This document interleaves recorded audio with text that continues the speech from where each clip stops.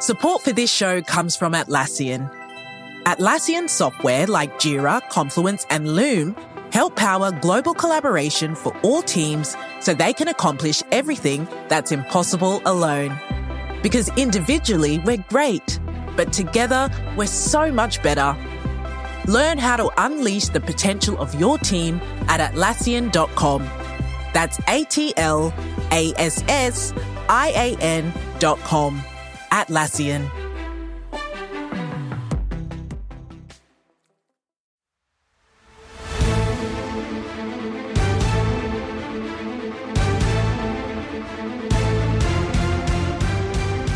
Welcome on, and welcome all to the greatest show of them all. It is the Waka Waka NFC East Mixtape, which you can listen to on any one of your favorite SB Nation, NFC East blog, podcast networks. You can also watch this on the Bleeding Green Nation YouTube channel or the Blog and the Boys YouTube channel, where if you do, you will see the dashing, debonair, freshly manicured faces of myself. I'm RJ Ochoa from Blog and the Boys. He is himself, Brandon Lee Gouton from Bleeding Green Nation. BLG. Very happy Tuesday to you, Wednesday to the listener, whatever day you want it to be in your heart. RJ, I have one question. You're coming in a little hot with the volume. You're a little bit louder than you were a second ago before we started. It's just really, yeah, like it's. I a little didn't change intense. anything. It was a little bit like abrasive in an audio way. I didn't even move. Okay. Are you okay? I'm Do you fine. need to adjust. I'm just worried that somebody like is driving and was like, "Whoa!" Oh, okay. I didn't change any settings or anything. I've been sitting in the same place. I didn't like get closer to the microphone. Anyway, you can't distract me. I have one question for you, RJ. Are you ready for that question? Is the question? I don't know. I couldn't think of anything clever. What is the question? Do you have fire in your gut? I don't know if this is an inside joke. I really don't know it. It's the Jonathan Gannon line that he said that went viral when he was talking to the players and no one looked inspired. I'm happy if you have fire in your gut. I'm happy that you have to reconcile your differences with Jonathan Gannon at the very least. The Cowboys did not have fire in their gut. But anyway, we will get to them later because we are talking about an NFC East division that the order has been changed. A new order. Right. A new order. Team undefeated at the top of the division.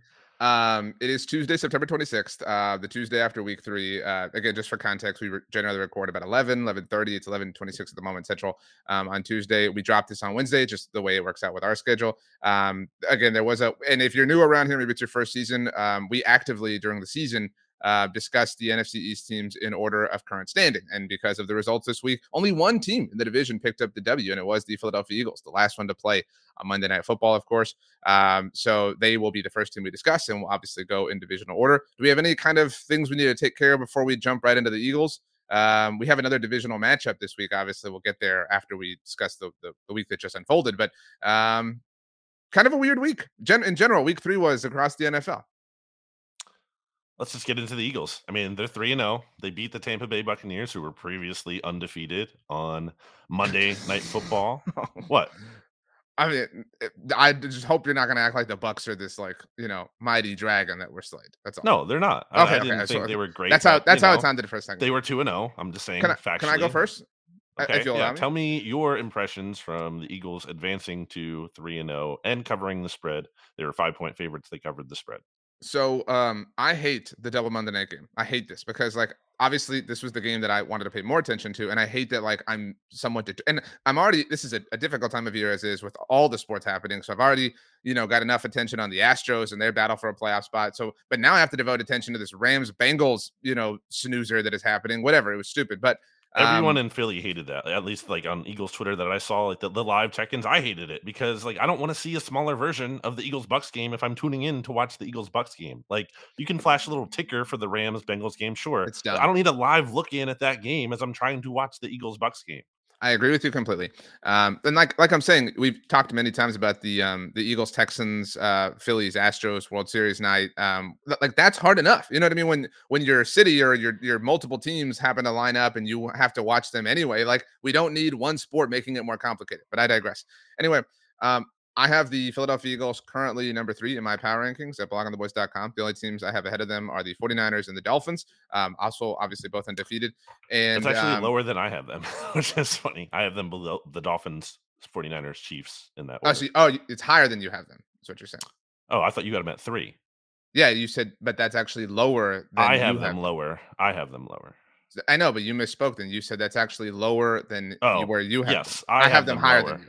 My top 5, just quickly: Niners, Dolphins, Eagles, Chiefs, Bills. And then I do have the Cowboys right outside of that at 6. But this was Same. kind of a sleepy game for a while, and I feel like it's been that way for the Eagles so far this season. Like, I don't know that I definitely know that they haven't looked like their 2022 selves, at least on offense, beyond the incredibly amazing offensive line.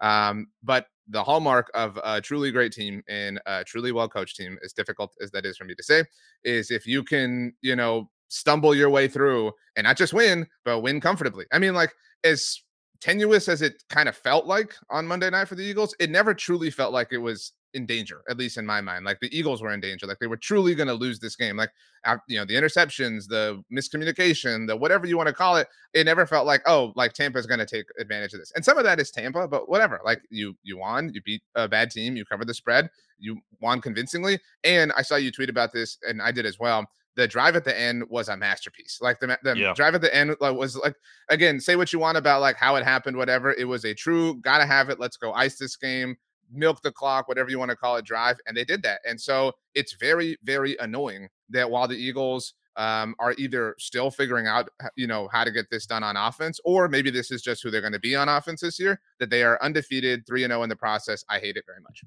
Yeah, that last drive, 9:22 left in the game. I think the Bucks had 2 timeouts to work with. For whatever reason, Todd Bowles didn't call them. Kind of just admitted defeat, but still, that doesn't I think take he was away. banking on getting a stop and hoping, because they needed 2 scores still. You know what I mean? It just, the stop never came.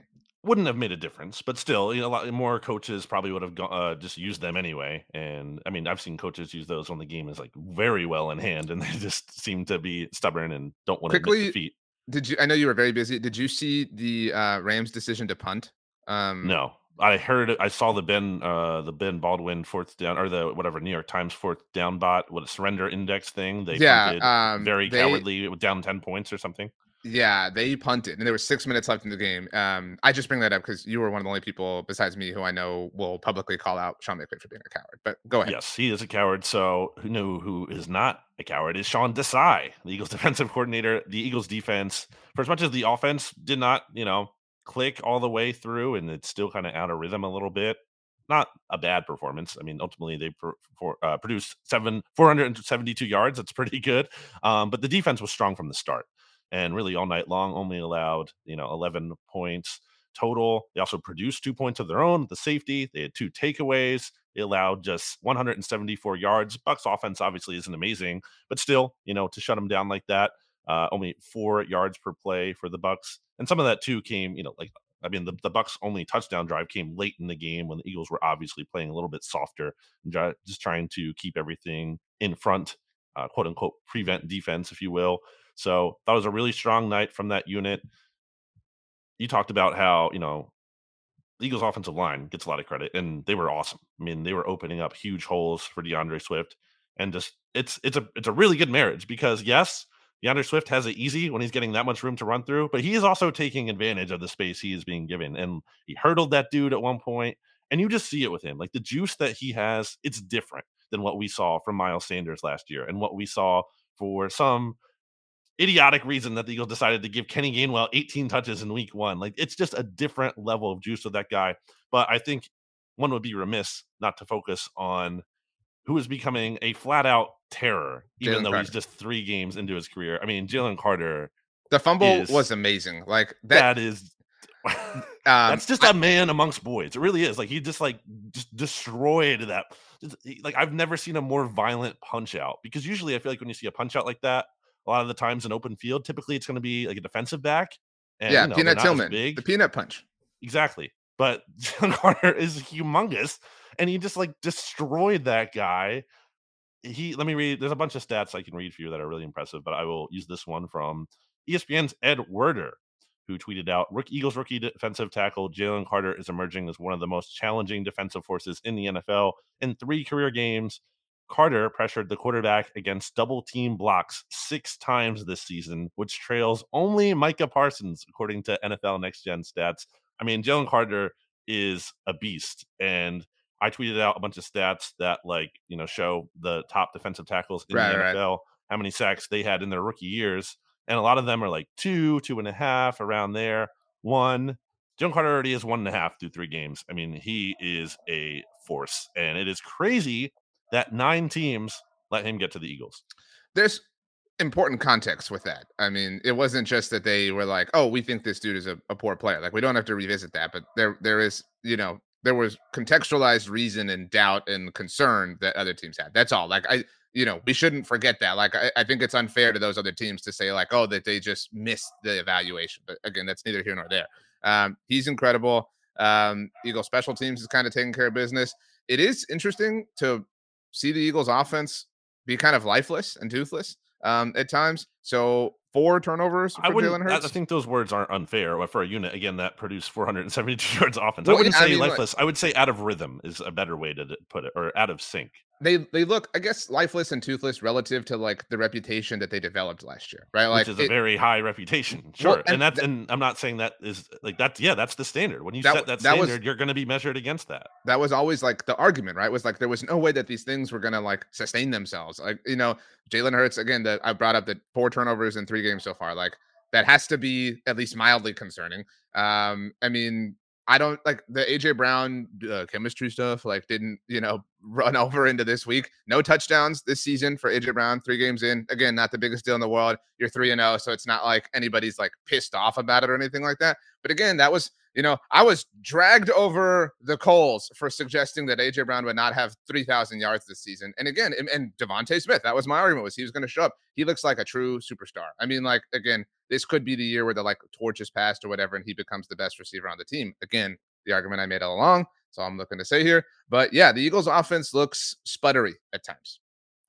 So I think it's more than natural regression, which is a point I've made. I think I was even saying last week, because look at the Eagles defensive line, for example. Like, they were obviously going to regress from a standpoint of you can't break the NFL record or almost break the NFL record for sacks, probably went going from back-to-back years. Like, that sack production was always going to come down this year.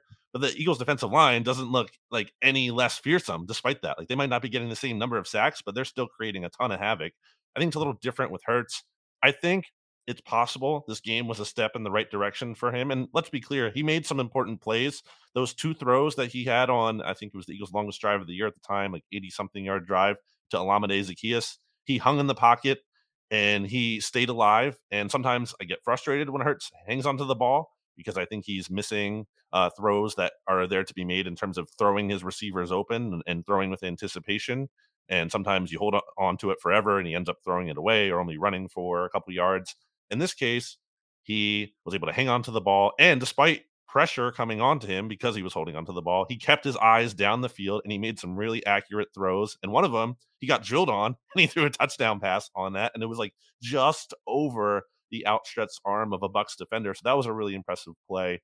I think he's at like a C plus for that kind of game. It was not, an amazing game by him. The turnovers are concerning. One of them seemed to be a miscommunication with DeAndre Swift. Even so, I wonder if the ball placement was right on that. And, he got picked off by incredible play by the Bucs. But that was like a backup cornerback who makes that play, and actually helped the Eagles because, I mean, it's obviously not a smart play to throw that pick, but that's what set up the safety. So I think Hurts needs to be better, like plain and simple. I think he will. I'm still not worried about his long-term outlook and the luxury that the Eagles have of having a defense that can show up and how strong they are in the trenches and how they can run the football. That he doesn't need to look like MVP Jalen Hurts superstar from the jump. They're buying themselves time for him to figure it out. I still believe he will figure that out because the talent he has on offense is simply too good. And so I'm not worried about that, but I do, want to see that at some point. I want to see the Jalen Hurts we're expecting to see. The Jalen Hurts the Eagles are expecting to see. You don't pay Jalen Hurts what you did in the offseason for him to be the quarterback he's been now through the course of the entire year. Yeah, I mean, again, the luxury of having a elite front office that builds the team the way it does is if your quarterback struggles, turns the ball over, doesn't play like the person you paid him to be, you can still figure things out and you can still win games. And again, beat a bad team, cover the spread. Good teams win, great teams cover. All that's well said. The Eagles are lower than where did you say they were in your power rankings? What spot? I have them at 4, only behind the Dolphins at 1, the 49ers at 2, and the Chiefs at 3. They are 5th in DVOA after week 3. Total DVOA. Offensively, 10th. defensively 7th, but that special teams group that we talked about is 4th. So kind of doing the heavy lifting right now. Any other thoughts on the Eagles before we move on? I don't think so. Just it's certainly a win to build on. It was a big opportunity with all the other teams losing in the division to get alone on top of the standings, and now they host the Commanders, who we'll get to later in week 4, and it's a good chance to get to 4-0 with a division win under your belt. But they lost that game last year. I know. I am sure they are aware of that. Are you sure? Are you positive? I'm sure. No, I'm sure. Like that's like going to be a thing this week. Like, hey, we lost to this team last year at home, so we have to be sharp. We can't, let this slip. The great tweet from the Eagles social department, by the way. The DeAndre Swift, Jason Kelsey thing. That was like our favorite Kelsey Swift combo. Like that was like all day Monday. There was nothing but like Travis Kelsey, Taylor Swift, jokes and content made. Like that was a unique and personal way to do it. So kudos to the Eagles social department for doing that. Okay, the Dallas Cowboys no longer first in our order because they lost on Sunday to the Arizona Cardinals. We talk about good teams win, great teams cover. Depending on where you look, they were 12, 13-point favorites. They lost by 12 points. And it wasn't like, a final touchdown to kind of like make it look bad. It wasn't, like it blew up late. Like they were never really in the game. Like from the moment they were kind of behind the 8 ball. They obviously did not. I don't know what. I know you were off on Sunday as far as Eagle stuff, but they did not play Tyler Biadasz, their starting center. They did not play Zach Martin, starting right guard. Obviously, Trayvon Diggs tore his ACL from between the last time we recorded and now. Obviously, Tyron Smith did dress, but did not play. Which was. I have a question about that. Sorry to jump in, but like, were they thinking like, oh, we can kind of afford to rest these guys? Maybe I don't know that to be true. I'm just wondering from afar if that was the case. If like, were they trying to be extra cautious, thinking they could win without those guys? They haven't said that. Of course you wouldn't admit that, but I'm curious if like that's a sense that you may have gotten. Like if that was like the Super Bowl or like the Eagles game, like would they have gone? Do you think? Maybe. I would offer that. I would answer with a different kind of point of fact in that week 1 they didn't play Tyler Smith, right? Because it kind of felt like, okay, maybe we can get through this, and buy him some time. And then they didn't play Tyler Smith or Brandon Cooks in week 2. And like, and this was a point I've made at Blog of the Boys, not to support the decision. It obviously blew up in their face, but they had logic and reason to believe like, hey, look, we should be able to do this. And they were wrong, obviously, but I'm sure they thought let's power through, let's get through. We'll get the ball out quickly. We'll work the run game, et cetera, and we'll be fine. And they very clearly were not. But it wasn't even just that. Like, it wasn't just the missing offensive lineman. There are people who are still wondering why Tyron dressed. I've surmised it's one of 2 things. Either one, they wanted to get him dressed and have him work pregame and see if it worked. And if it didn't, oh well. The other is that with 2 other offensive linemen inactive, if an emergency had happened, maybe Tyron was the most like ready, able to go again in a true smash glass situation. He would have at the very least been in uniform as opposed to the others. But again, neither here nor there. They were just, again, outdone. The mighty defense that we were putting, there's a long list of things that went wrong in the desert for the Cowboys, but I would not put the offense or the offensive red zone issues, which is like the talk of the town, at the top. The defense just got worked over by Josh Dobbs. And interestingly enough, Jonathan Gannon, whose expertise obviously isn't on the offensive side of things, but obviously comes from the Eagles. They ran right at Micah Parsons, and Micah has talked a game of do it, bring it at me. And it worked. It completely and totally worked against them.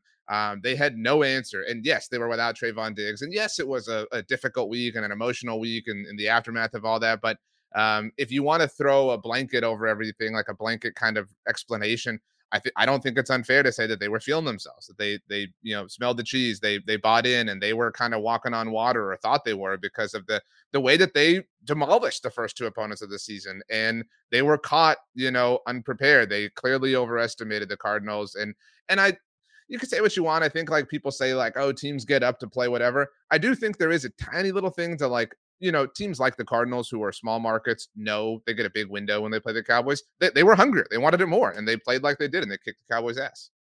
Yeah, it's not one of these things here. You talked about like it's a legitimate 2-score loss. It's not like late game touchdown, some weird lateral, thing. No, I mean, and also, yeah, you're 12-point favorites, 12.5-point favorites. You have to figure out a way to win. This isn't like, okay, one score game, something weird happened. No, you just got beat like flat out.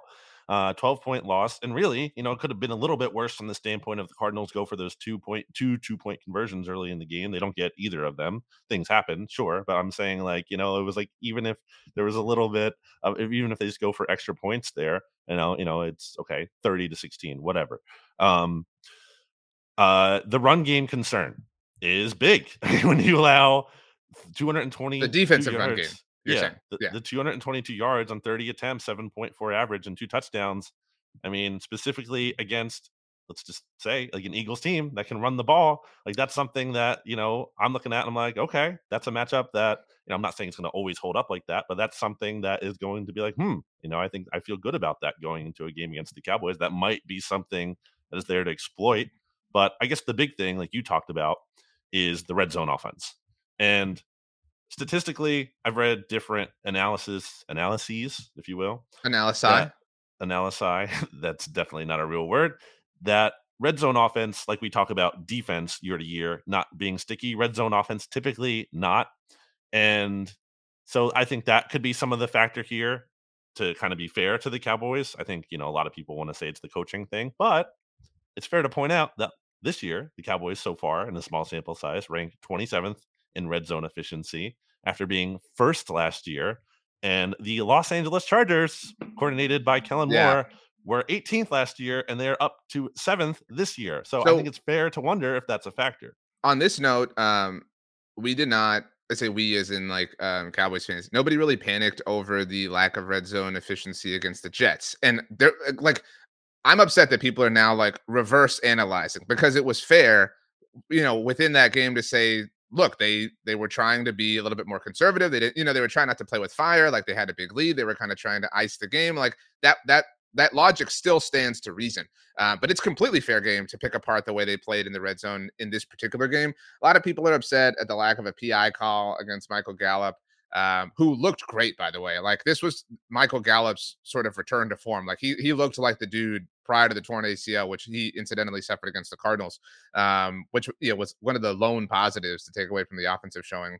But yeah, I mean, like, it's a thing. Like, so whether you want to say like, oh, this is isolated to the Cardinals game, the lack of red zone conversions against the Giants and Jets were because of the big leads and whatever, like, again, wherever you land on the discussion, now it's a thing. Like, because of the Cardinals game, because of the lack of showing, like, it is going to be a thing until you have like red zone success. So like on Sunday, if the Cowboys, get to the red zone and they kind of falter against the Patriots, it will be same old, same old. There's a stat I uncovered. Shout out to our friends at StatHead. That is emblematic of this. So Brandon Aubrey has been a great highlight of the Cowboys. Their rookie kicker. I don't know if you've seen the story that he was an MLS draft pick and all this sort of stuff. He's very accustomed to kicking a ball professionally, but he is a rookie in the NFL. He's the only kicker in the Super Bowl era to attempt at least 10 field goals in his first 3 career NFL games and make all of them. But again, that's somewhat reflective of having those opportunities. And he's had so many opportunities because the Cowboys have struggled to convert in the red zone. But still cool that the Cowboys have that, going for them. But yeah, they have to, they have to get in the end zone. That's the name of this game. You could, even if the defense wasn't terrible, you can have the best defense in the world. But if you're just getting there and only taking 3, like, that's going to come back to haunt you. You mentioned the Eagles can run the ball. Next Sunday, the Cowboys visit the 49ers. They can run the ball. After that, they visit those Chargers on Monday Night Football. Austin Eckler, I know, is dealing with injury, but like, they can, have a lot of success. Like, this is going to get tough for the Cowboys if they can't figure this out in an overall perspective. That Dak interception was, obvious to say, very bad. I mean, because even if Kaiser White isn't there, like, it's hard to see what he saw on that play when there was 3 bodies there. The pick is really gross. Former Eagle Kaiser White, who was talking trash to Dak before that. Was it before Shout out that Michael play? Peterson, who made you believe in him with what he wrote at Bolts from the Blue way back. So, but that was a big play. That pick was bad, but like, the idea that it like lost the game is so silly. Like, I think they had an 11% win probability at that point in time, and it dropped to 1. Obviously, it after ended the game. It didn't like. It did, the but only reason they lost. My point is, like, it was already, they were already like heavily down. You know what I mean? 2 things, and then I'm done with the Cowboys. I have one more question once you're done. Well, I'll let you go first. Just a question, just an answer, not something to say it's definitely true, but questioning. Answer. Were the Brandon Cooks and Stephon Gilmore acquisitions overhyped? I think it's way too early to say that. This was a Right. bad That's game why for. it's a question. It's not a statement. I think Brandon Cooks looked great in week 1, didn't play in week 2, had 7 targets and only 2 receptions in this game. But again, the Cowboys just kind of overmatched offensively, which was weird. But I mean, some of that, maybe Jonathan Gannon isn't the dumbest person in the world. I don't know. All right, But let's see how many games the Cardinals win this year before we say that. well, let's see if they beat the Eagles. That would be so funny. I would love that so much. But anyway, I mean, not a great game for Brandon Cooks, but not a great game for the offense in a lot of ways. And the Stephon Gilmore thing, it's he was a stock down for me in my stock report, and I wrote this, and I said this about a lot of people because the context is so necessary, but like it's kind of unfair, or at least it was that game to be down on on Stephon Gilmore because the Cowboys didn't trade for him to be their star cornerback, right? They traded for him to be the running mate to Trayvon Diggs, and circumstances have changed, and Stephon's got to rise to the occasion. Like I'm not shying away from that, but this was not the role that he was designed to fulfill for the Cowboys, and so it's hard to hold that against him. In the same way, I had Deron Bland as a stock down for me, and he kicked to the outside after he's their slot corner, but like so it's hard to say like, oh, you were really bad at doing the thing that you weren't expected to do, but you have to do it now, and so it's kind of a catch-22 thing. Two things for me, like I said. One, I assume you kept a watchful eye on this game at the very least. Near the end of the third quarter, Cowboys down by 8 points. Mike McCarthy decides to go for it on 4th and 3 from the Arizona 4-yard line. I ran a poll at our site asking people if they agreed with that. Overwhelmingly, people would have preferred a field goal. Granted, we have the benefit of hindsight, but cowards. I'm generally an aggressive person, but I wanted the field goal in that moment because it was pulling teeth on offense. I felt like get those 3 points. You have a quarter and change to go, and then go take the lead. But whatever. So curious for your take. I'm always going to be in favor of going for it, even if the data is a little against it. I just think it's an attitude. It's a mindset. It's like you have to, that some people have said, you have to marry the analytics. You can't just date them. Like you have to marry the mindset. So if that means sometimes being wrong and being aggressive, I will live with that. I think I can't go and be like, well, it's such a bummer that we did everything we possibly could to try to win the game. I can't feel bad about that. That's fair. And I'm fine like committing to that, right? And like committing to the mindset and like sometimes it being the lesser approved decision mathematically or from a data standpoint, which this was technically. But I'd rather live, with this side of the coin or on this side of the coin, I guess. You play to win. Oh, shut up. Anyway, last thing, I told you I wanted to bring up something on Tony Pollard. So Tony Pollard, we're now through week 3, leads the NFL in carries. He has 62 carries so far this season. Obviously, it's a massive workload, especially for him. So he also has 12 receptions on the season. So he's got 74 total touches. So I did this last week because I spoke to Tony Pollard. It's an interview everyone can go listen to at Blog on the Boys if they want. He has a partnership with Chili's. You like Chili's? I think we've talked about that. Big Chili's fan. Yeah, Chili's is great. I mean, we already gave them their love, but on the show. So anyway, what's your favorite thing from Chili's? The honey chipotle chicken crispers. Oh, with the waffle, or they serve them on like the mini waffles, or at least I've had those there.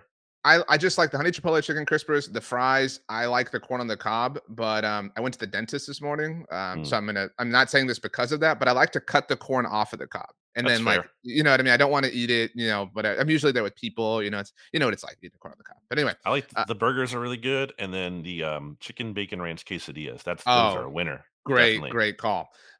Hey, Chili's, we're looking for an official sponsor here on the Mixtape. Sure. So 74 total touches for Tony Pollard, again 62 carries. So I was curious last week, and obviously curious this week. Zeke Elliott, obviously kind of the poster boy for heavy workload during his time with the Cowboys. Zeke's rookie year in 2016, he had 76 total touches through the first 3 games of the season, so 2 more than Pollard's currently at. But all of his other seasons in Dallas, he had fewer than Pollard has now. Through what I'm saying, through the first 3 games of each of those seasons. I tweeted this out. So my point is like Tony Pollard is literally getting more work this season than Zeke Elliott ever did, save for his rookie year during his time in Dallas, when he himself was like the workload dude of all dudes in the NFL. And I'm not trying to say like, oh, it's not sustainable and like sound the alarm, but like I do think it is something to watch. Definitely. Yeah, file it away, something to watch, like red flag kind of territory, especially because Pollard's really never been that guy. Like that's why, in part, earlier in his career, you weren't using him in that way. And part of it was Zeke is there, but part of it's like I think the name of Tony Pollard's game is that more of an efficiency guy than a total workhorse volume guy. Obviously, he's proving he can handle that to this point, but I do wonder what that looks like over the course of a season. And also, this is beyond this year, so more of a long-term thing. But like, what does that look like for him as he's entering, a contract year again next offseason? And do you want to pay that guy again? That's something you have to figure out down the road. But it is something worth monitoring. It's shades of, and I brought it up right now because I uncovered it right before we started recording. I'm going to write about this as well. But shades of DeMarco Murray, obviously, like people say, like run him into the ground, contract year kind of thing. And in a unique way, it makes a little bit of sense if you buy into that, in that he doesn't have he has a lot of tread on the tires, right? Like, so you might as well, like, he's much more fresh for a running back entering or in their 5th year than the average person is. So just kind of an interesting phenomenon that I'll be monitoring at least throughout the season at Blog on the Voice. But I guess we might as well take a break. Do you want to do that? Let's take a break right now. Before history is written, it's played.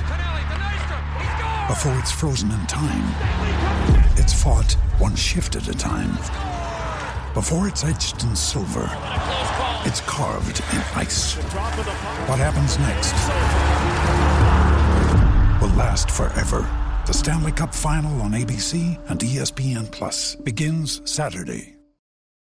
All set for your flight? Yep, I've got everything I need. Eye mask, neck pillow, T-Mobile, headphones. Wait, T-Mobile? You bet. Free in-flight Wi-Fi. 15% off all Hilton brands. I never go anywhere without T-Mobile. Same goes from a water bottle, chewing gum, nail clippers, okay, passport. I'm gonna leave you to it. Find out how you can experience travel better at T-Mobile.com/travel. Qualifying plan required. Wi-Fi were available on select U.S. airlines. Deposit and Hilton Honors membership required for 15% discount. Terms and conditions apply. All right, welcome back here on the NFC East mixtape. RJ, I want to ask you something. You told me. What do you want to ask me? No, you can ask me first. I don't want to ruin this. Go ahead. I'm sorry. No, I didn't have anything. You can ask me. What is your take on Peacock offering a reboot of The Office?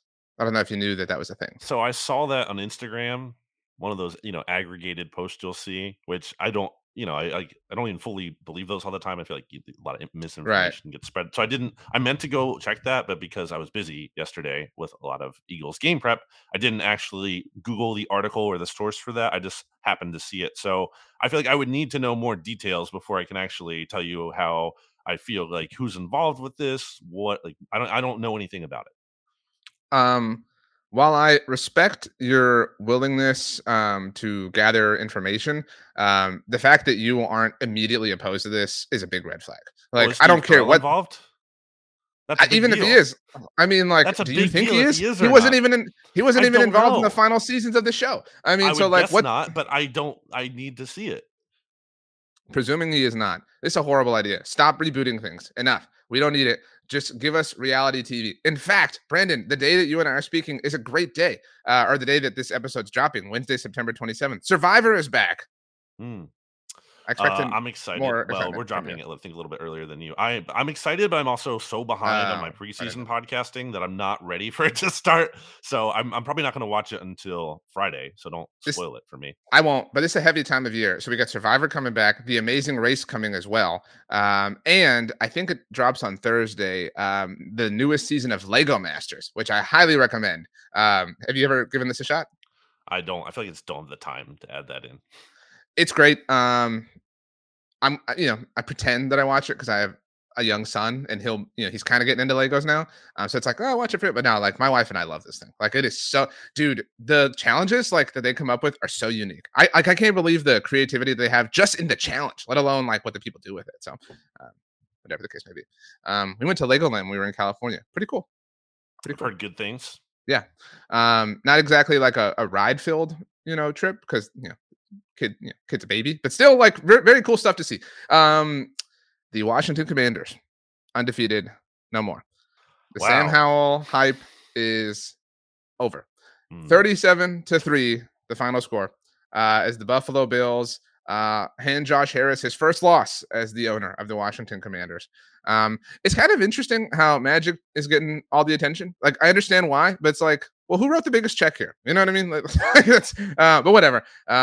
This was never close. Like this was Just a huge, just I still don't buy into the Bills long term, but this was a huge like we're the Bills, you're the Commanders, and order is restored. Kicked a field goal at the end just so they didn't get shut out. I don't respect that. I think that's lame. I think you have to go for the touchdown still. Anyway, but it doesn't matter. The point is, you and I think it's fair to say, I'll speak for you here, we're not buying into the Commanders. I mean, no one was really buying into the Commanders, I believe. I don't think Commanders fans. I think Commanders fans are like, this is fun. We're just going to ride this till the wheels fall off kind of thing. Right, exactly. Yeah, I'm not saying they were like totally buying in, but it was like, well, I'm just kind of living in the moment, enjoying it. Why not? 2-0. But this was the reality check for the Commanders. And the phrases I've been using in the past weeks were like, this is not needle moving. This does not change the equation for the Commanders just because they beat the Cardinals and they beat the Broncos, who, yikes, that team looks really bad. And they barely beat them. They almost lost to them or almost went to overtime at the end there. So, yeah, I mean, the Commanders are who we thought they were in that they are not the very worst team in the NFL, but they are closer to that than being actually good.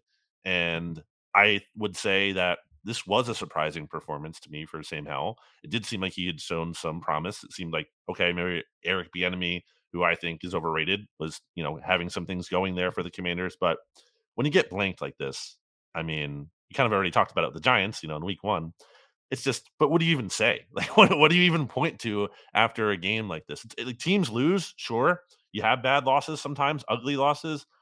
You lose 37-3, or basically almost 37-0. It's just not really impressive. And now you have a road game against the Eagles coming up, and all of a sudden that 2-0 start could quickly become potentially 2-2. But that's why you got to win the bad games, right? Like, or the easy games, because you're gonna run into these. You know what I mean? Like I'm not out on, and I don't think you are either. I know what you said when you spoke for us. This team maybe being like a wild card. You know what I mean? Like they've got that kind of. I'm out potential. On that. I'm not. But I mean, 7th seed at most, maybe, but no. Sure. Say no. They flirted with it last year. That's what I'm saying. Like you can't be out on it at this point. I mean, you can't be out on really anyone except for the Bears. You know what I mean? Being a wild card. I'm gonna say I'm out on it. I mean, the NFC teams that I would put above the Commanders right now. Like, how many would I put? Like a bunch. I mean, there's only so my power rankings. Would you put the Vikings? Yeah, the only teams I have below. Can I guess? Can I guess the NFC teams you have below? Yes. The Bears. Yes. And the Panthers. That might be it. And then the Giants. Oh, and I actually have the Cardinals below them too, because I had the Cardinals last in my rankings last week. But it's literally just one spot, I think. And they also lost, or sorry, they beat the Cardinals. So I'll give them that tiebreaker. Although it was close, but yeah. Sure. Man, we're like this season is setting up for like a Jonathan Gannon like 40-0 win over the Eagles. Please, I need it so bad. No, I'm just trying to manifest it at this point. Yeah, I mean, this was tough. This was a tough scene, but like this was again, like I don't think there's any real shame here. No, I still don't think there's any shame here. 37-3. That's what do you mean? It's no shame. You got no, because like they're not there. Like you know what I mean? Like they're punching above their weight at this point. Like you know why they're not there in large part because that offensive line is a sieve. Like they're not stopping anyone, and that's a really interesting thing coming into this week's matchup against the Eagles. I mean, that's going to get. It could get ugly for them. Last year, they had that game in Landover, Maryland, that I think Carson Wentz got sacked like 9 times or whatever. I mean, this could be another one of those games. I have the stat here from Ralph Vacciano, who says Commanders quarterback Sam Howell was pressured on 27 of his 39 dropbacks. That's 69.2%. And that is the second highest pressure rate in a game they've ever recorded. Last thing for me, did you listen to Monday Football Monday? I know you said you're behind on podcasts. You're I'm behind on my Survivor podcast specifically. Okay. You are you're way more familiar with the East Coast than I am, obviously. That's true. What did you make of Mark Schofield saying that it was weird how the Bills used like Old Bay to make fun of the Commanders? Like, granted that this loss was in the state of Maryland, but like it is something I agreed with Mark. Again, I don't have the geographical perspective, but like that is way more associated with the Ravens than it is the Commanders. I don't think it's like insane. Like, where did you possibly come up with that from? But it is, I think, not the right move to make. I did think about it in this vein. I was actually listening to that podcast and I thought like, well, what would be an example of that? It's like trolling Philly about like pizza. Like Philadelphia has good pizza, in my opinion, really good pizza, but it's like, it's not like Philadelphia's thing as opposed to New York. So it'd be like, if you did something like if I don't think another that was a team was good trying to troll the example. Eagles like that. I don't think that was a good It's example. along those lines, though. I think it's something that's like close geographically, and yeah, they have it. Maryland, or the whatever DC has that, but they have some of that Maryland influence, but it's not their thing. But they DC are doesn't Maryland. really have a thing other That's than. what I'm saying. Like they I like they what you said about the politics thing. Yeah, like but if I you're don't gonna, think you meant it like you said it. It was like they should just drop a hot politics take. no, I didn't mean like a literal politics thing, but like if you're gonna troll, the Ravens, like again, I'm cool with the Old Bay thing. Like that makes a lot of sense. Like if you want to make any kind of crab joke or whatever, that's fine. But if you're gonna troll the Commanders, like it has to be like politically related, not in a real sense, but like you have to make some sort of like funny political joke or whatever. Be like, oh, guess the Commanders voted wrong. That's a horrible. That's terrible. It's a horrible one. But you get my point. Okay, anyway, let's move on. To the first game that was played in week 3, the New York Giants completely and totally out of their element. This game was so long ago in the rearview mirror that I don't know that we have to like really analyze it, but they did lose to the Niners 30-12. No Saquon. Daniel Jones was awful. And I don't really blame them. I mean, because, like they're bad, but like they were up against what I think right now is clearly the best team in the NFL. And the 49ers are the one team. Dallas was as of a week ago, but like the one team that has looked like a monster. You know what I mean? From game 1 through now, granted, we're only 3 weeks in, but they have the least amount of demerits associated with them. And so losing to them is hardly anything to be embarrassed about. At least in the NFC, I think you can argue the Dolphins. I have the Dolphins That's a great top spot. That's a great point. But, yeah, I mean, we talked about this game for the SB Nation NFL show on TGI Football the day after. So, yeah, I'm not going to rehash a lot of it. But, I mean, the Giants aren't in a good spot here. And speaking of teams with offensive line issues, so are they. Like the Commanders have their issues, but so do the Giants. Evan Neal is very much not making that leap. I was reading through Big Blue View, and there's actually an article up there right now, our friend Ed Valentine, about the offensive line being in disarray there. I think it's something to the effect of like the offensive line isn't the only issue, but that's where the problems start with right now. So I think they're getting a little bit healthier there moving forward.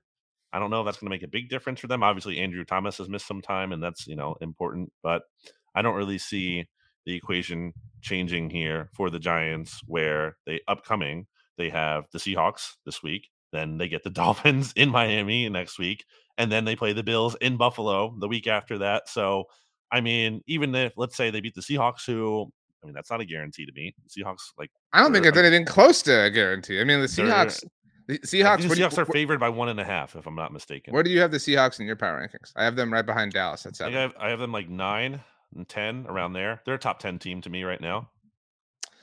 I mean, I just don't see any way that they're gonna contend. But man, like, what a horrible, horrible primetime schedule. Let's give them that win, though. I'm saying let's give them that win. Okay, they're 2-2. Okay, then you get the Dolphins and the Bills. So you're like staring 2-4 in the face there. But you are giving them. By the way, the Seahawks have a bye after this coming game. That's already like wow.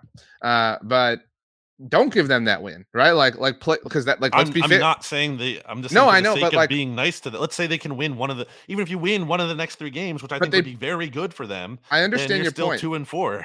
I understand your point, but they probably won't. So they'll be 1-3, 1-4, 1-5, hosting the Commanders, who are better than them, right? At least. But you fall to 1-5, like. I think we're close to like we're like getting in the territory of like big loser energy with the Giants. Like Brian Daboll is kind of getting a little testy. You know what I mean? Like we're getting close to like some infighting. You know what I mean? Like it puts you in a weird spot, because it's like, what do the Giants do? Because they've already they're pot committed. Like they committed to the core they have. They re-signed Daniel Jones. They re-signed Saquon Barkley. They have Darren Waller here. They gave him a big contract. They re-signed Andrew Thomas. So you kind of have your core in place here, but you're not good enough. And you feel really good about the coach you hired last year. So like, what do you do? What do you like? What's the change that you make? Or is it just a matter of riding it out and feeling like we're going to double down on what we have? We feel like it was just a bad year and we'll be better next year. I think you have to accept that you over-delivered or overperformed last year. And like that's the part, like that's the difficult thing to accept when you're in the middle of a rebuild. When you like outperform your expectation in year 1, then you change your expectation for year 2. What I'm saying? Like when you start a rebuild, you set expectations for year 1, year 2, year 3, whatever. Just because your expectations were exceeded in year one doesn't change what should have been the fair expectations for year two, but they did that. You know what I'm saying? So that now every Giants fan got a taste of all this and they're like, what's going on? How come we suck again? It's like, well, you kind of still sucked. You know what I mean? Like, it's just, it like you need to one good like half of a season. You need to That's really what you're riding right on. and you need to contextualize all of this. So like it doesn't mean that a rebuild has to happen again. It doesn't mean that you have to like start from scratch. It just means that you have to accept. They can't do that. But I don't think that they need to either. Like you have to just accept where you're at and be patient. But that's like I agree that might be the best thing, but that's just not even how teams operate, right? Like something bad happens, something has to change. The Cowboys did it with Kellen Moore. Like when you have like success at some level, it's like something bad has to, like there needs to be a quarterback change, coaching change, something, and it just feels like the Giants aren't really going to do that and can't do that. I guess they could change the coordinators. They'll probably, get rid of Wink Martindale or whatever. Mike Kafka was getting head coach interviews this past offseason. Maybe he's fired too. I don't know, but it's a tough spot to be in because it just feels like you can't really do much other than hope they dig themselves out of the hole they're in somehow. But it doesn't look like they're having a great path to doing that. We have 3 NFC East games this week because the Commanders are visiting the Eagles. Obviously, that's 2 teams in one game. So going chronologically, that one's happening first. The Commanders and Eagles kick off at noon Central, obviously 1 Eastern. I love it. A 1:00 Eagles start. One of the only 3 they have, I think, this season. I love it.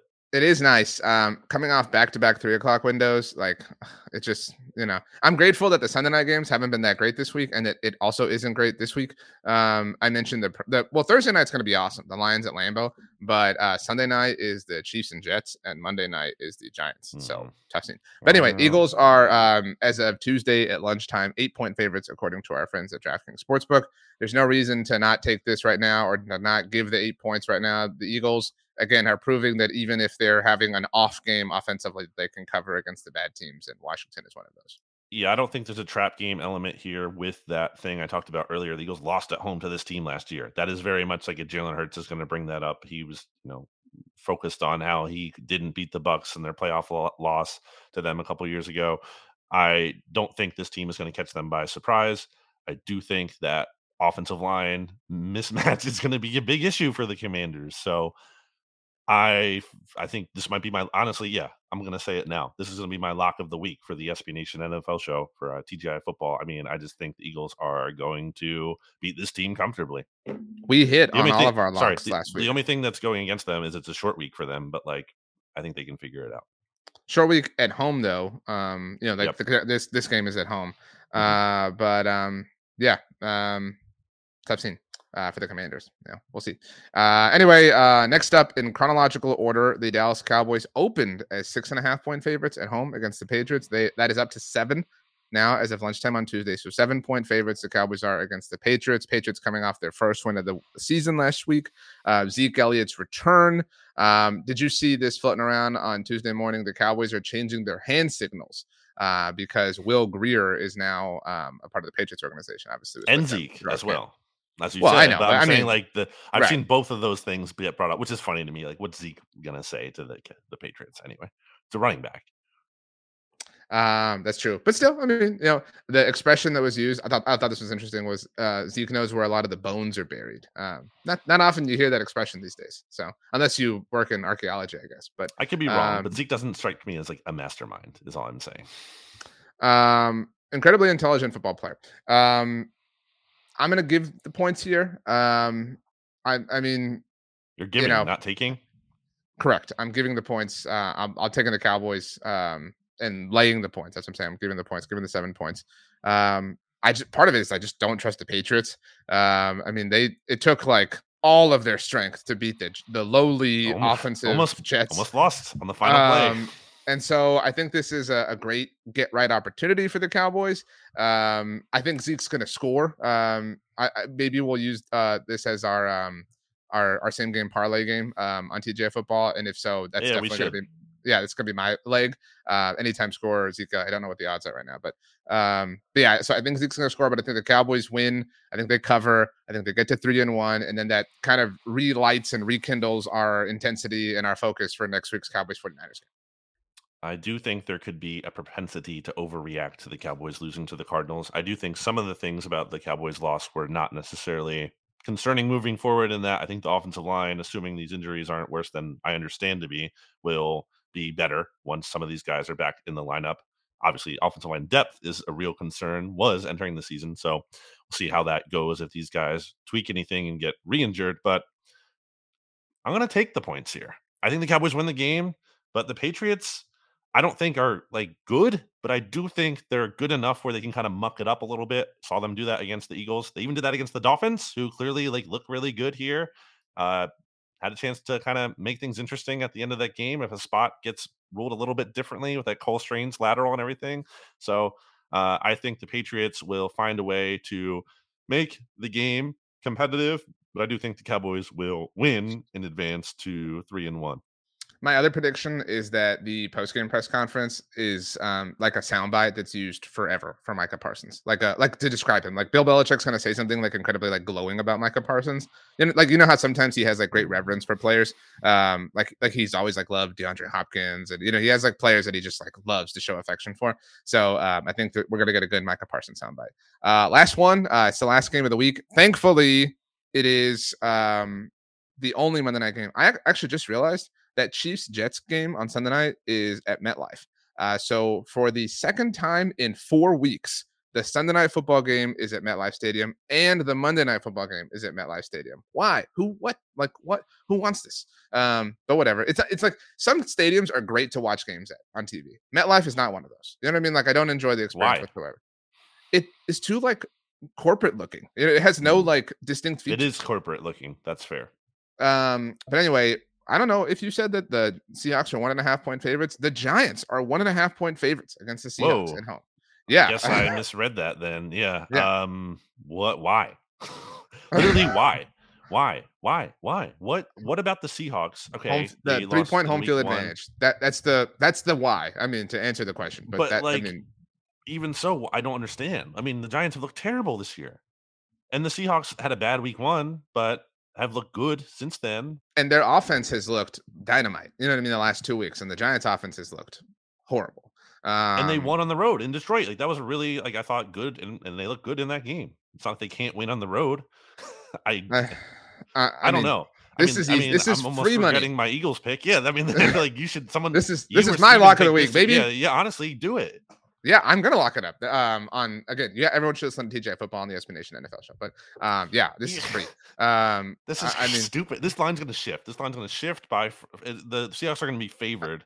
I mean, take this line now because the Seahawks are gonna be favored by the end of the week. It might change by the time this episode's out on Wednesday too. But like maybe this is an indication. Again, I'm not saying this would justify it for me, but like Saquon's back. You know what I mean? Like whatever. But it's still not enough. So yeah, we're both taking the Seahawks, obviously. So then we have the Cowboys and Eagles as the only 2 teams getting the win in week 4. So the division would look like 4-0 Eagles, Cowboys 3-1, Commanders 2-2, and then the Giants 1-3. All right.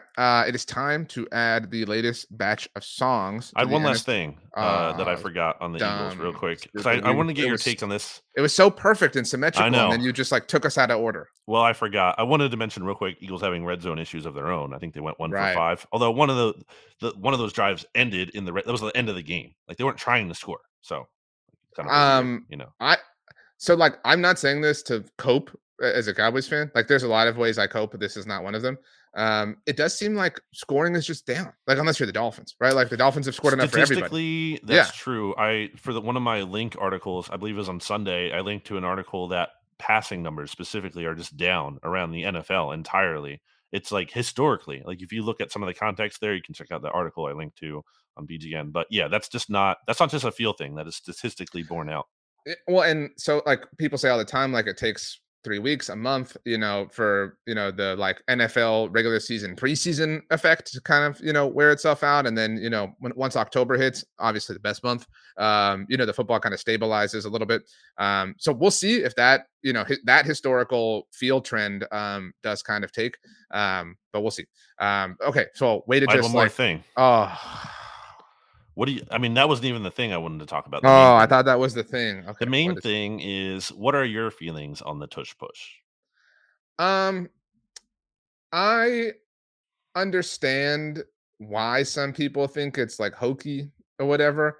But at least I try to be an objective and logical person. And so like objectively and logically, if it works for what you need it to work for, why is everyone not doing it? Like and like I think it's dumb to get annoyed by it because you have every right to do it yourself. Like Right. and the part that is the most annoying is that every time it happens, we have to hear how many pounds Jalen Hurts squats. Like that is so irrelevant to Steagles. yeah, but like that is so irrelevant to what is actually happening. And I'm not trying to take away from it's not irrelevant. It's definitely like a factor. All I'm saying is like it is one of the smaller factors involved. Like if you want to tell me how many pounds Jason Kelsey squats, okay, let's hear that.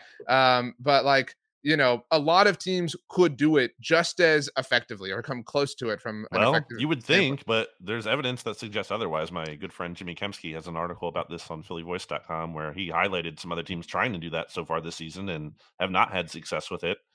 Jordan Love famously couldn't even like line up right on it or like tackle at his guard. So my thing is just like, I don't understand, like, where's the basis that it should be illegal? Like, it's just because the Eagles are good at it. Like that's not fair. Like, that's not fair that you just, they're good at this thing. Well, Patrick Mahomes is good at throwing the football. So with his right hand. So now he has to do it with his left. Like, and honestly, he could probably still do that and has done. I hate when rules get changed. I hate when rules get, so like, I haven't seen who the like, if there's a team that is like arguing for there to be a rule change, right? Like I haven't seen like a single team that is like the face of this. But I hate when a team is like the face of making a rule change, like the Bills and the overtime coin toss, 49ers and the quarterback rule. That's a little bit more. That's more unique though. I was gonna bring up the Saints and the pass interference and the reviewable thing, and then we all have to suffer because the Saints were mad or the Bills were mad. Like that annoys me more. The Niners thing that improves everyone. Like that's one of those rare things where it's like a win for everybody. In the event that you need it. But yeah, I guess my other call, like the tush push is a lame name. Let's come up with a better name for it. You know what I mean? Like I don't have a suggestion, but that's a lame name. It would not change a freaking thing if you outlawed it anyway, because the Eagles are still really good at sneaking the ball. It's just so dumb. It's just like, it just seems like people hate the Eagles or are mad that it works. Like I don't understand what other basis there is to hate that. It's not a football play. What does that even mean? It's literally happening in a football game and it's a play. So it literally is a football play. It's not a football. How is football not like big dudes in the trenches pushing against each other? That is a lot of football. Like, I don't understand the arguments against it. It's just so I don't even like talking about it. In part, I brought it up here because I wanted to get your take on it. I don't like talking about it. You felt about it. Because we never really talked about that. So I kind of wanted, and also because you're coming from a standpoint of where like I can get accused of, I'm a homer because I like it and the Eagles are good at it. I wanted to get your take on it because you would not be accused of that. But I genuinely don't get the outrage about it. I feel like I would feel like that way even if the Cowboys were doing it. I just don't. It's not illegal. If it's within, like that would be like being upset about like, oh well, how come the Cowboys get to line Micah Parsons up at defensive tackle? Like, you know what I mean? Like whatever. It's like, if it's freaking Diana Rossini is out here tweeting, should there be a limit on how many times they do it per game? Like, what are we talking about? That's so stupid. Shut up. That's so stupid. If there should it's be a within, limit on why? If it's within the rule book, like I have no problem stretching within the farthest corners of the rule book. Like I'm all for that. And in a similar sense, I'm going to do the Brandon thing and bring up one more thing. In a similar sense, this isn't within the rule book, but if you're not pushing it, the like quick start, movement from the offensive line, the Lane Johnson play, I do want, like, that false start was atrocious. The non-call against Tampa. I think that was legitimate.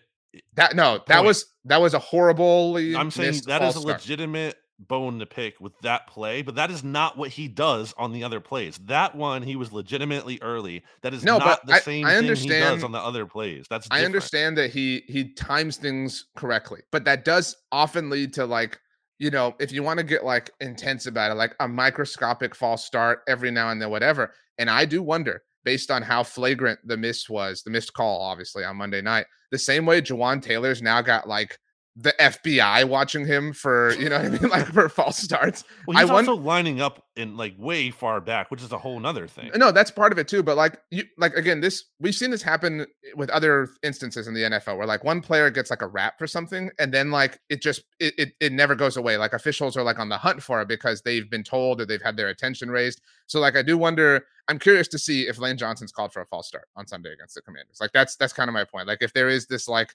okay, like if Ron Rivera this week is like, guys, I don't know if you know this, Antonio Gibson, basically Christian McCaffrey, but also Lane Johnson, he moves early. Make sure you're paying attention to that on Sunday afternoon. I'm sure teams have highlighted that. It's, if people are talking about it, I'm sure coaches are as well and submitting that. But guess what? They're also just not going to call it on every play. That's the reality. That's like, that was the Seahawks mindset in their, Legion of Boom era when it was like, they're not going to call pass interference every play. So we're just going to do it a lot of the time. And sometimes they will, and some of the times they won't. And it's going to work out for us ultimately.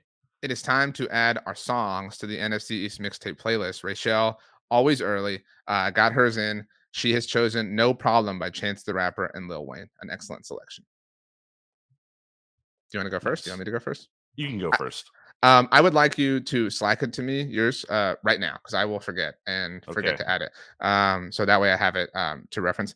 You have kind of chosen, I would say, weekly anthems for the Eagles. You know what I mean? Like, this is kind of how I'm feeling about thematic. The Eagles. Right. The anthem, a great song in and of itself by Good Charlotte. Not my song that I'm choosing. I'm going to go with Anything Could Happen by Ellie Goulding. Because that's how this past week felt in the NFL. I wouldn't say it was a week of upsets, but it was a week of weird results. Cowboys, obviously, chief among them. The Colts beating the Ravens. I know you enjoyed that very much. What else was weird? Everything was weird. I mean, the Browns blew out the Titans. Like the Browns offense woke up and came alive. It was kind of a boring NFL week in general. It wasn't riveting, and I want to be riveted. So Anything Could Happen by Ellie Goulding is my choice. I was between two. I was gonna do the happier one. I'm gonna do the more. It's a little more of a sad song or downbeat, but it's called One More Time. It's actually Blink-182's new hit single that they just released last week, I believe. New album coming out in October. Excited for that. Not to bring the pod down a little bit, but to bring the pod down a little bit, I went to my grandmother's funeral on Sunday, and she was my last remaining grandparent. She had a great life.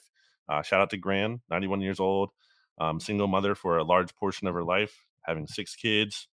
Never drove, RJ. Got around the entire country, even though she never had a driver's license. Great lady, and again, lived a great life. But I think I was just feeling very contemplative and introspective over the weekend, and thinking about how life is short. I know we say that a lot. That's a cliche, but it's true. So you kind of just have to take the time to appreciate the people here and the moments that you have, the wins, such as when your team wins and whatnot, and really enjoy those things. The Eagles are 3-0. That's a nice time. Doesn't necessarily guarantee anything in the future moving forward, but right now I'm going to enjoy that. And One More Time. I think there's just been thinking about a lot of different things that song relates to, and about how, you have to take advantage of the time you have now, because nothing is to be taken for granted. That's really beautiful sentiment. I know we don't get super serious here all too often. I know I speak for everyone. Our condolences to you and your family. Please extend mine to your parents, Brandon. There is no love like a grandmother's love. It is a very, very unique thing. Really cool. That your grandmother never drove. That is kind of representative of the time she lived her life in. She went to a one-room schoolhouse like crazy. It's just like how is this in our lifetime? But yeah, that's who she was. The coolest part about the mixtape is that so many people involved hate the other people involved. But on a human level, we all love one another. And so, we all love you and all love the Gowtons. Great song choice, great story, great explanation. And cherish the moment. Carpe diem. Carpe omnia. That's the Cowboys theme for this season. Did you know that? No. Do you speak Latin? No. Do you speak any other languages? I took Italian, but it's just like I barely did not. I retained that not at all. I mean, I could probably read some things and understand some words. I know some phrases, but not much at all. Okay. Let's chunk deuces. As we do, I would like you to, I think I've asked this before, but maybe the answer's changed. I would like you to give us your power ranking. It is Power Rankings Tuesday of your top 3, but in ascending order. So 3, 2, 1. Favorite soups for the fall specifically. So not in general, for the fall. Man, I'm trying to think. It's hard to start. Can I start from top 1 to 3? Because it's harder to think of 3 for me than it is for 1. I suppose that's fine. Number 1 is a baked potato soup. I just love a baked potato soup, specifically too from Wawa. Just a great time. Thick cream. I like a creamier soup as opposed to like a broth. A clear broth soup in general. There are some good soups like that as well, but baked potato soup, number 1. I mean, I almost want that so much that I don't want any other soup. Why don't you give me one? Well, my wife made a chicken tortilla soup that I talked about in our post-game show that was really good. It's still a little hot outside. I'm really itching for this, fall stuff. I've never had a baked potato soup. I've also never had. We have a neighbor. Soup. Well, we have a neighbor who does a lot of grocery distribution, and they'll give us a lot of onions sometimes. So that's why I brought it up to you one time. Like I was looking at one, and it just looked so delicious. Like I wanted to kind of hollow out the onion and make onion soup and eat it out of the onion. So I'm going to put that in my top 3 without ever having had it. Can I include chili? Or is that its own thing? You can, but only because we referenced chilies. Not that it's the same thing, but you can today specifically. That is specifically like a cold weather thing too. Okay. I'm going to do chili number 2. It's kind of cheating, but whatever. And then I'm going to go, it's a classic. Hard to go wrong with this. I'm going to go with a tomato soup. Grilled cheese? Absolutely. Okay. Say grilled cheese, and then we leave. Grilled cheese, and then we leave.